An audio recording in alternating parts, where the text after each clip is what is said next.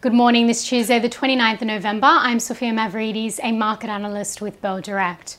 Well, global markets closed in the red overnight after protests in China raised worries around supply chains. Stocks fell as social unrest from China's prolonged COVID restrictions weighed on markets around the world.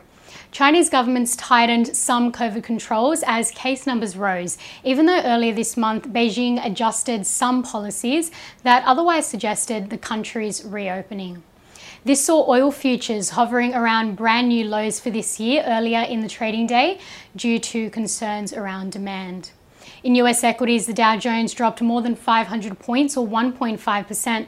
The S&P 500 and the Nasdaq each dropped 1.7%. So China is the world's second biggest economy, so almost all markets were affected in some way. We also saw Bloomberg report that it could mean 6 million fewer iPhone units for the year as factories in China are shut down, and this saw Apple shares drop 2.8%. European equities were down also, the Stoxx 600 down 2.9%, German's DAX down 1%, France's CAC down 0.7%, and in the UK the FTSE 100 down 0.2%. As for what to watch today, locally the SPI futures are suggesting the Australian market will open flat this morning. Now in commodities, well, currently oil prices have rebounded, now trading 1% higher at $77 per barrel, having hit an 11-month low at $73.50 earlier in the session. Now, as well as the protests in China, there are also rumours of an OPEC production cut.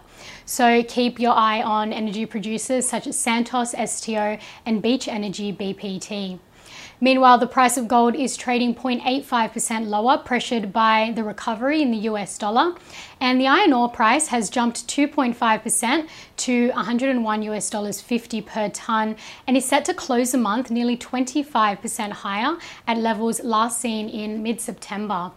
Now, in iron ore markets, expansionary measures from China to sustain slowing economic growth outweighed concerns about the protests. So keep watch of Rio Tinto, Fortescue, Champion Iron and BHP. And to end on some trading ideas for your consideration, Bell Potter maintain a buy rating on IPD Group. Their ticker code is IPG, which is a leading Australian distributor of electrical equipment and industrial digital technologies, operating 9 distribution centres and servicing over 4,200 customers nationally. Now, Bell Potter maintained their recommendation after the company's AGM yesterday, where they released H1 2023 estimated guidance well ahead of Bell Potter's estimated forecasts. Bell Potter say that the company provides investors with leverage to a new life cycle of demand, which in Europe has seen a more than 15% market growth per annum over the last 2 years.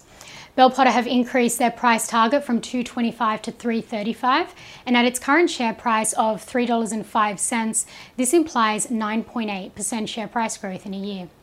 And Trading Central have identified a bullish signal in NEXTDC, that's NXT, indicating that the stock price may rise from the close of $9.82 to the range of $11 to $11.30 over 51 days, according to the standard principles of technical analysis. And that's all for this morning. I'm Sophia Mavridis with Bell Direct. Have a great day and happy trading.